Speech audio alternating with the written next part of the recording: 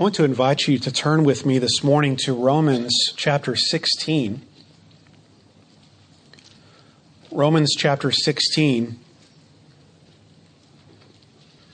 As we move into this last chapter of the book of Romans, Paul does something at the end of this letter that he does at the end of most of his letters, and that is he extends some personal greetings as well as some personal commendations of co-workers in the gospel that he has labored with. And as we move into this last chapter, I just want us to think about some of the things that Paul is seeking to communicate here, because he is doing something more, I think, than just giving a recommendation. He's giving something more than just sending a greeting. In fact, in the way that Paul does this, and Romans, the end of Romans has the longest list of a greeting like this in all of Scripture. And as you read through some of these greetings and recommendations that Paul has, he says something about each and every one of them. He gives some character trait, some Christian virtue, something that he holds up as an example to follow in each of these Christians that he names. But then even above and beyond listing these people and sharing his thanksgiving and his appreciation for them, he also has some really important things to say toward the end of the chapter about false teachers, about the need to persevere in the faith, and some final blessings that he gives from God to the Roman Christians. And so I want us to not just gloss over these names quickly and read through them and not really think about what Paul's doing here. I think this shows something that is near and dear to his heart and is communicating something to us. One of the things that I believe that this list and lists like this communicate to us is the importance of people. The importance of people in ministry.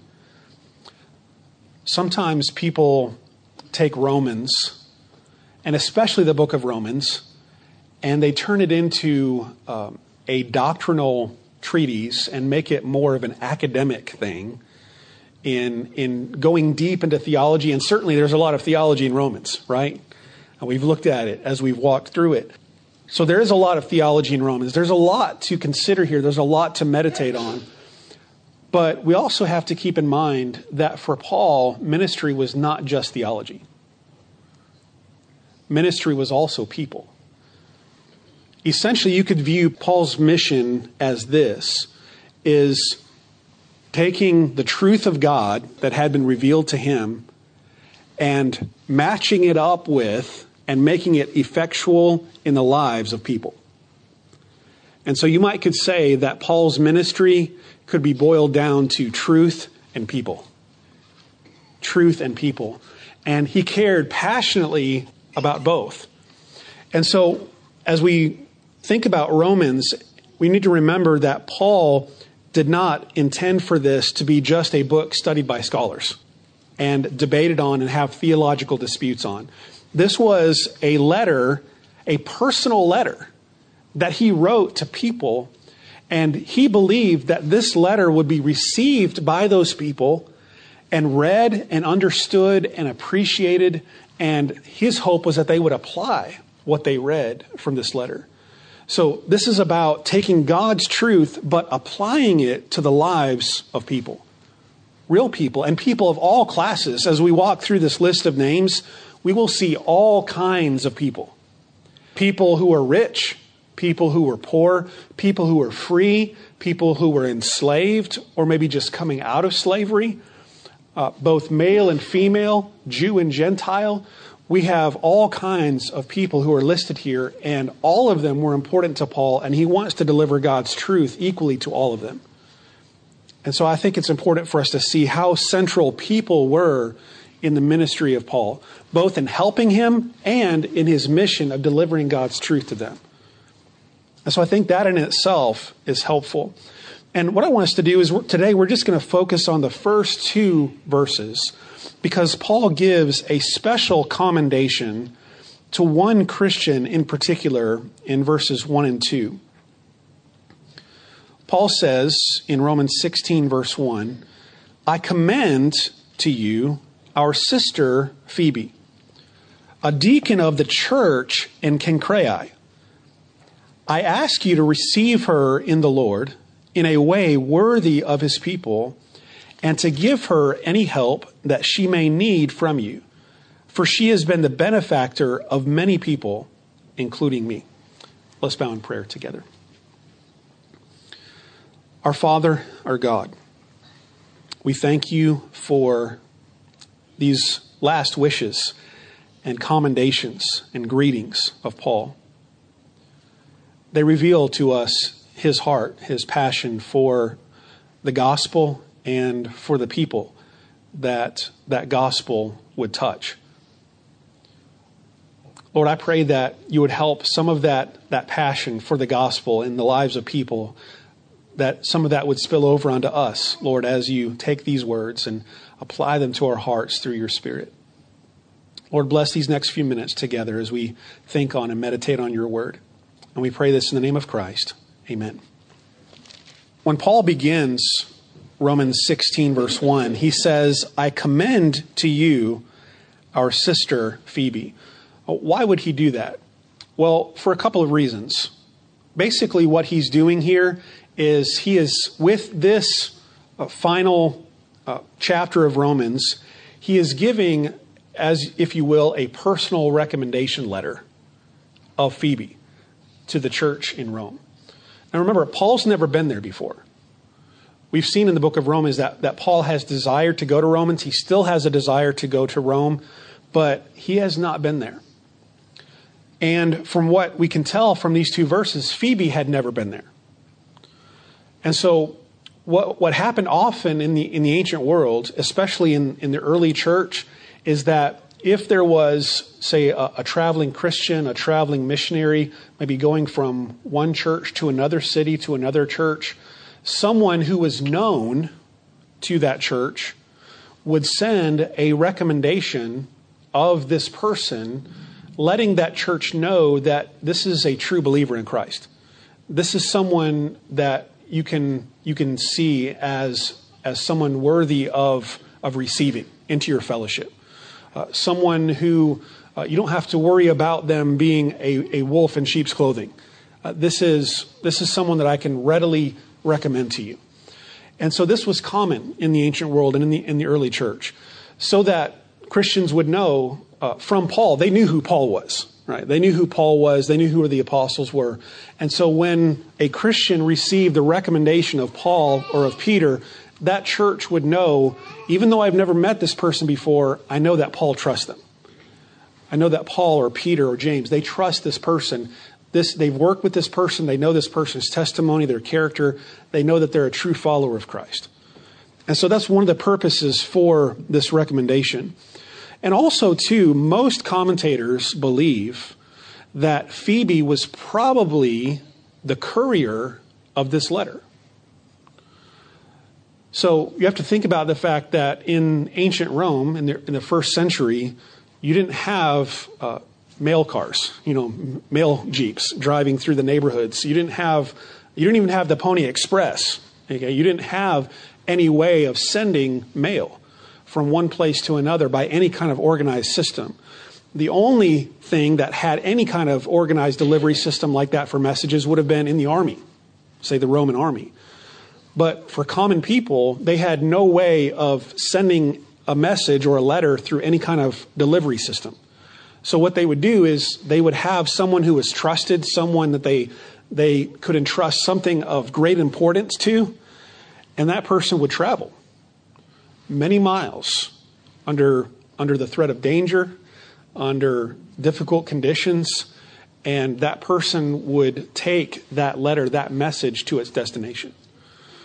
And so that's most likely what Phoebe is doing here, because she is the only one mentioned in this chapter that is going from Paul to them. So she is most likely the deliverer of this letter. So he wants her to be received and to be welcomed as a believer in Christ, and to welcome her as the deliverer of this letter. And basically he says she is someone who is worthy of commendation. Worthy of commendation. Now, what is it that makes her worthy of commendation? And what can we learn from her and from Paul's commendation of her? I think three things that I think we can take away from Paul's commendation of Phoebe. One reason why he commends her is because she's a sister. She's a sister in Christ. He says in verse 1, I commend to you our sister Phoebe. And later on, he says in verse 2, I ask you to receive her in a manner worthy of his people. Literally, worthy of the saints. So she is a sister in Christ. What does that convey? I think it conveys a couple of important things. One is she's a true believer in Christ. So Paul's using this spiritual family type language to communicate that she is a true believer in Christ, which means that Paul has seen in her life the evidence of the fruit of the Spirit. He's seen her testimony. He's ministered alongside of her.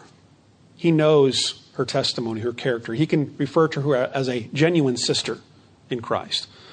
So she's a true believer, but also he views her through the way that the entire New Testament provides the way for us as believers to relate to each other, and that is as family. So he sees her not only as a believer, but he sees her as family. It's interesting that many times Paul will refer to people in the church as a brother in Christ, as a sister in Christ. The older ones in the congregation he would refer to as a spiritual father or a spiritual mother. It reminds me of what Jesus said one time when someone came to him and said, Jesus, your mother and your brothers are here waiting to see you. And you remember what Jesus said? Jesus says, the one who believes in my word is my mother and my brother and my sister. In other words, Jesus was emphasizing that there is a bond that runs deeper than blood. There's a bond that runs deeper than blood. And if you think about it, this bond of spiritual family fellowship has to be deeper than blood because it's longer lasting than blood. The family of God is a family that you will always have. It is a family that you will have through all of eternity. You may not necessarily have your physical brother or sister with you in eternity. I pray that you will. I pray that every one of your family members is a believer in Christ, and you will have them with you in eternity. But not all of us have brothers or sisters who are believers in Christ. We may not have a physical brother or sister, a blood brother or sister with us in eternity. But there's a bond that runs deeper, and that is the bond of Jesus Christ and his blood, and the union that we all share with him, a union that will last for all of eternity. And so all of us in Christ are brothers and sisters, and we share in the family of God. And Paul viewed her in that way, as a true family member, as a sister. There was a bond of love there. So he commends her to them as a sister. Secondly, he commends her to them as a servant. He commends her to them as a servant. We need to discuss what Paul writes in verse number 1 when he says, I commend to you our sister Phoebe, a deacon of the church in Cenchreae. What does he mean, deacon? The King James Version, the New American Standard Version, the ESV, translate that as servant. The traditional translation of that is servant. The NIV, the New Living Translation, a couple of other translations translate it as deacon. The old RSV translates it as deaconess. Why the difference in translation? Well, the Greek word that is used here is diakonos. So the word is deacon. It is the word from which we get our word deacon. It is the same word that is found in Philippians 1:1 when Paul says to the elders and the deacons at the church at Philippi. It's the same word. It's the same word in 1 Timothy 3 when he says, here are the qualifications of a diakonos. So it's the same exact Greek word. So that's why some translations go ahead and translate it, deacon. But what is a deacon? What is a deacon? A deacon is a servant. A deacon is a servant. And I think one of the things that, for those of us in traditional Southern Baptist circles, traditional conservative evangelical circles, when we see a woman named Phoebe matched up with the term deacon, we automatically think, whoa, what's going on here? Because traditionally, in the Southern Baptist Church and many denominations, we do not install women as deacons in any kind of official title or role. And so we might bristle a little bit when we read that and we think, what is Paul saying here? And I think there are a couple of things to consider. One is, especially in Southern Baptist circles, in the polity, and by polity I mean the way that we govern our churches, the way that the church is run. Traditionally in Southern Baptist churches, deacons have assumed a role of oversight that I think probably, using New Testament language, is probably more along the lines of an elder or overseer. So in Southern Baptist churches, deacons have assumed a role of oversight. They become a group who meets together for decisions sometimes of considering things, of bringing things before the congregation for a congregational vote. And so oftentimes in Southern Baptist circles and in many churches, deacons provide a role of oversight. If that is how we're understanding the term deacon, then I would not be comfortable with Phoebe in that position. Because 1 Timothy 2:12, Paul says, I do not permit a woman to have authority or to teach in the church.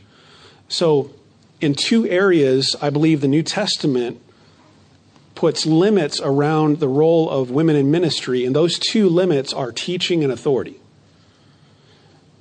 At least teaching in a general sense to the whole congregation over adult men.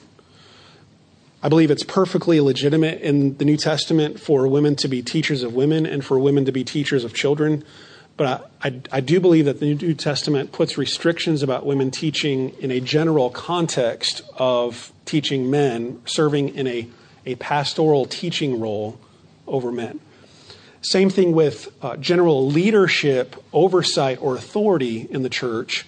I believe the New Testament puts limits on that as well. Both in the home as well as in the church, the New Testament teaching is that leadership in the home and the church is for men. So if we're understanding the role of deacon as an oversight, a leadership, a decision-making role, then I would not be comfortable seeing Phoebe in that official capacity.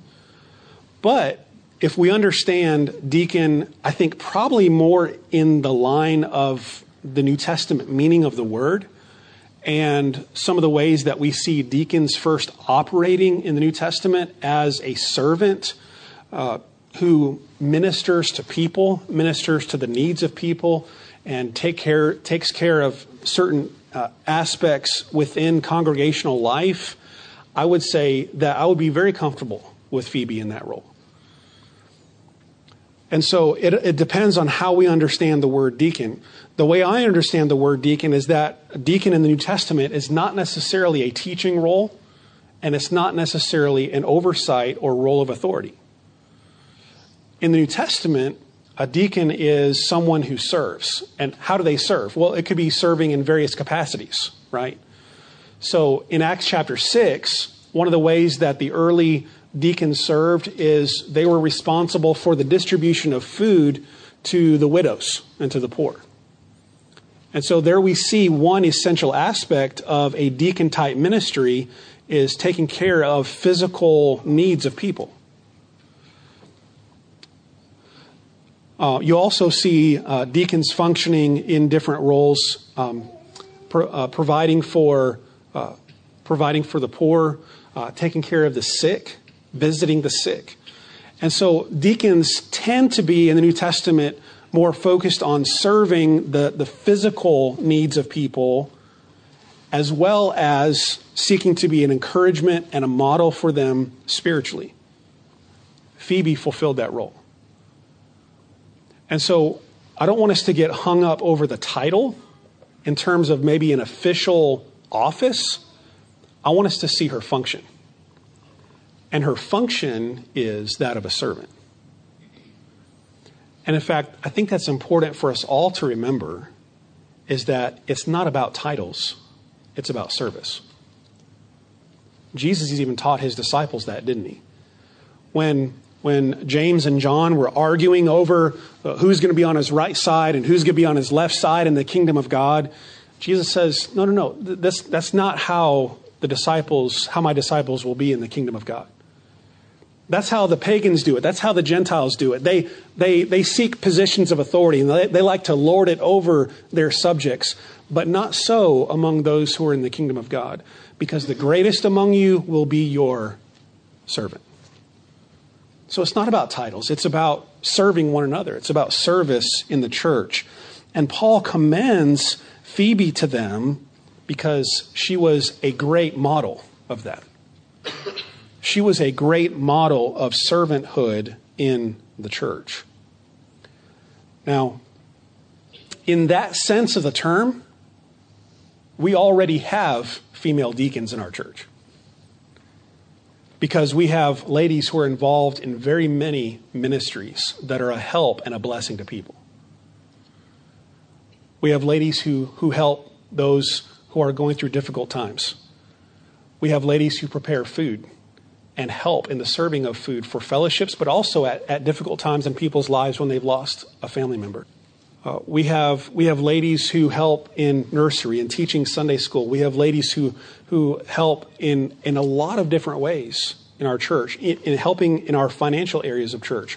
We have a lady who is a treasurer of our church. So we have ladies who serve the church in various roles. In terms of the function, we already have this in our church, and we have good examples and models of it in our church. Phoebe was one such example, and Paul commends her to them. So she's a sister, she's a servant, and finally Paul commends her to them because she was a supporter of Christians. She was a supporter of Christians.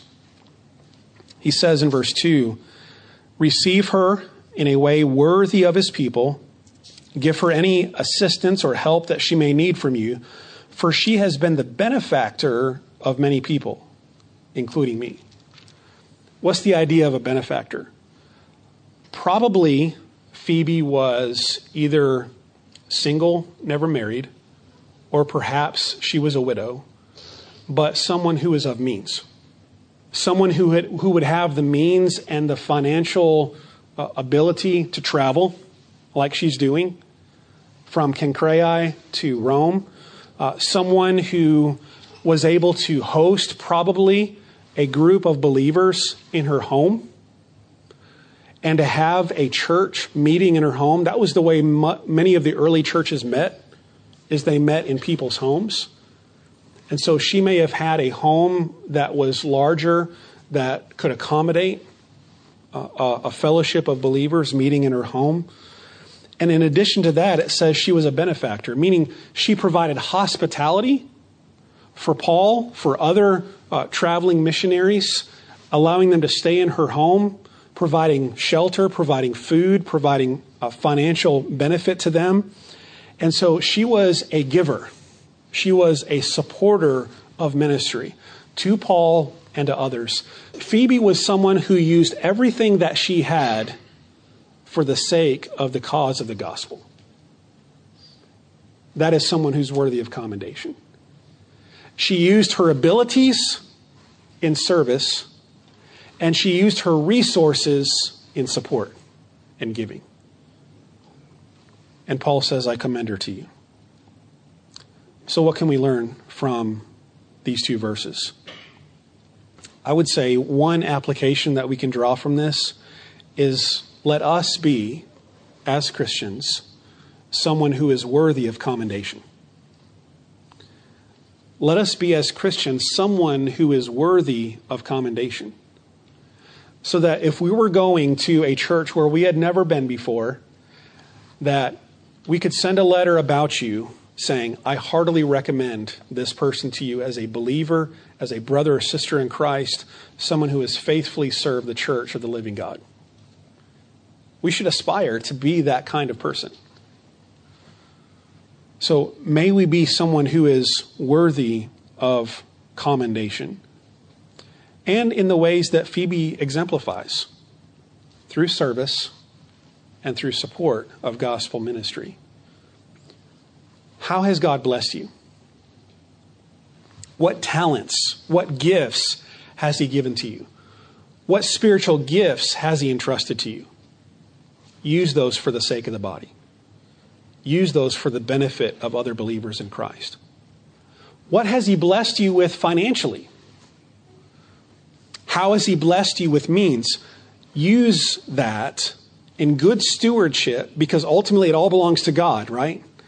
So use that in good stewardship for the advancement of the gospel and for the kingdom of Christ.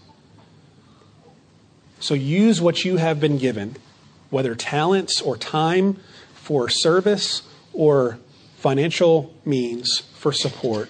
Use whatever you have been given to support and advance the mission of the church, which is the proclamation of the gospel, isn't it? Jesus said, go into all the world, proclaim the gospel, make disciples everywhere you go in every nation, and baptize them in the name of the Father, the Son, and the Holy Spirit. So as believers in Christ, we should either be going like Paul, and you could even say like Phoebe, who's traveling to deliver a message. We should either be going or we should be serving and supporting. But all that we do should be for the sake of that mission. That helps gives our lives purpose, doesn't it? It gives our lives purpose. It gives our lives focus. We are here to bring honor and glory to God by the advancement of His mission. You could say that is our role in life. And we can advance that mission anywhere that we go. We can advance it in our families. We can advance it in our workplaces. We can advance it in our friendships, our neighborhoods. But all that we are is for the glory of God and to the advancement of His mission.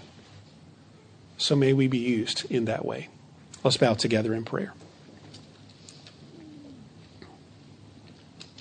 Our Father God, we thank you and praise you for the tremendous work of grace that you do in the lives of people.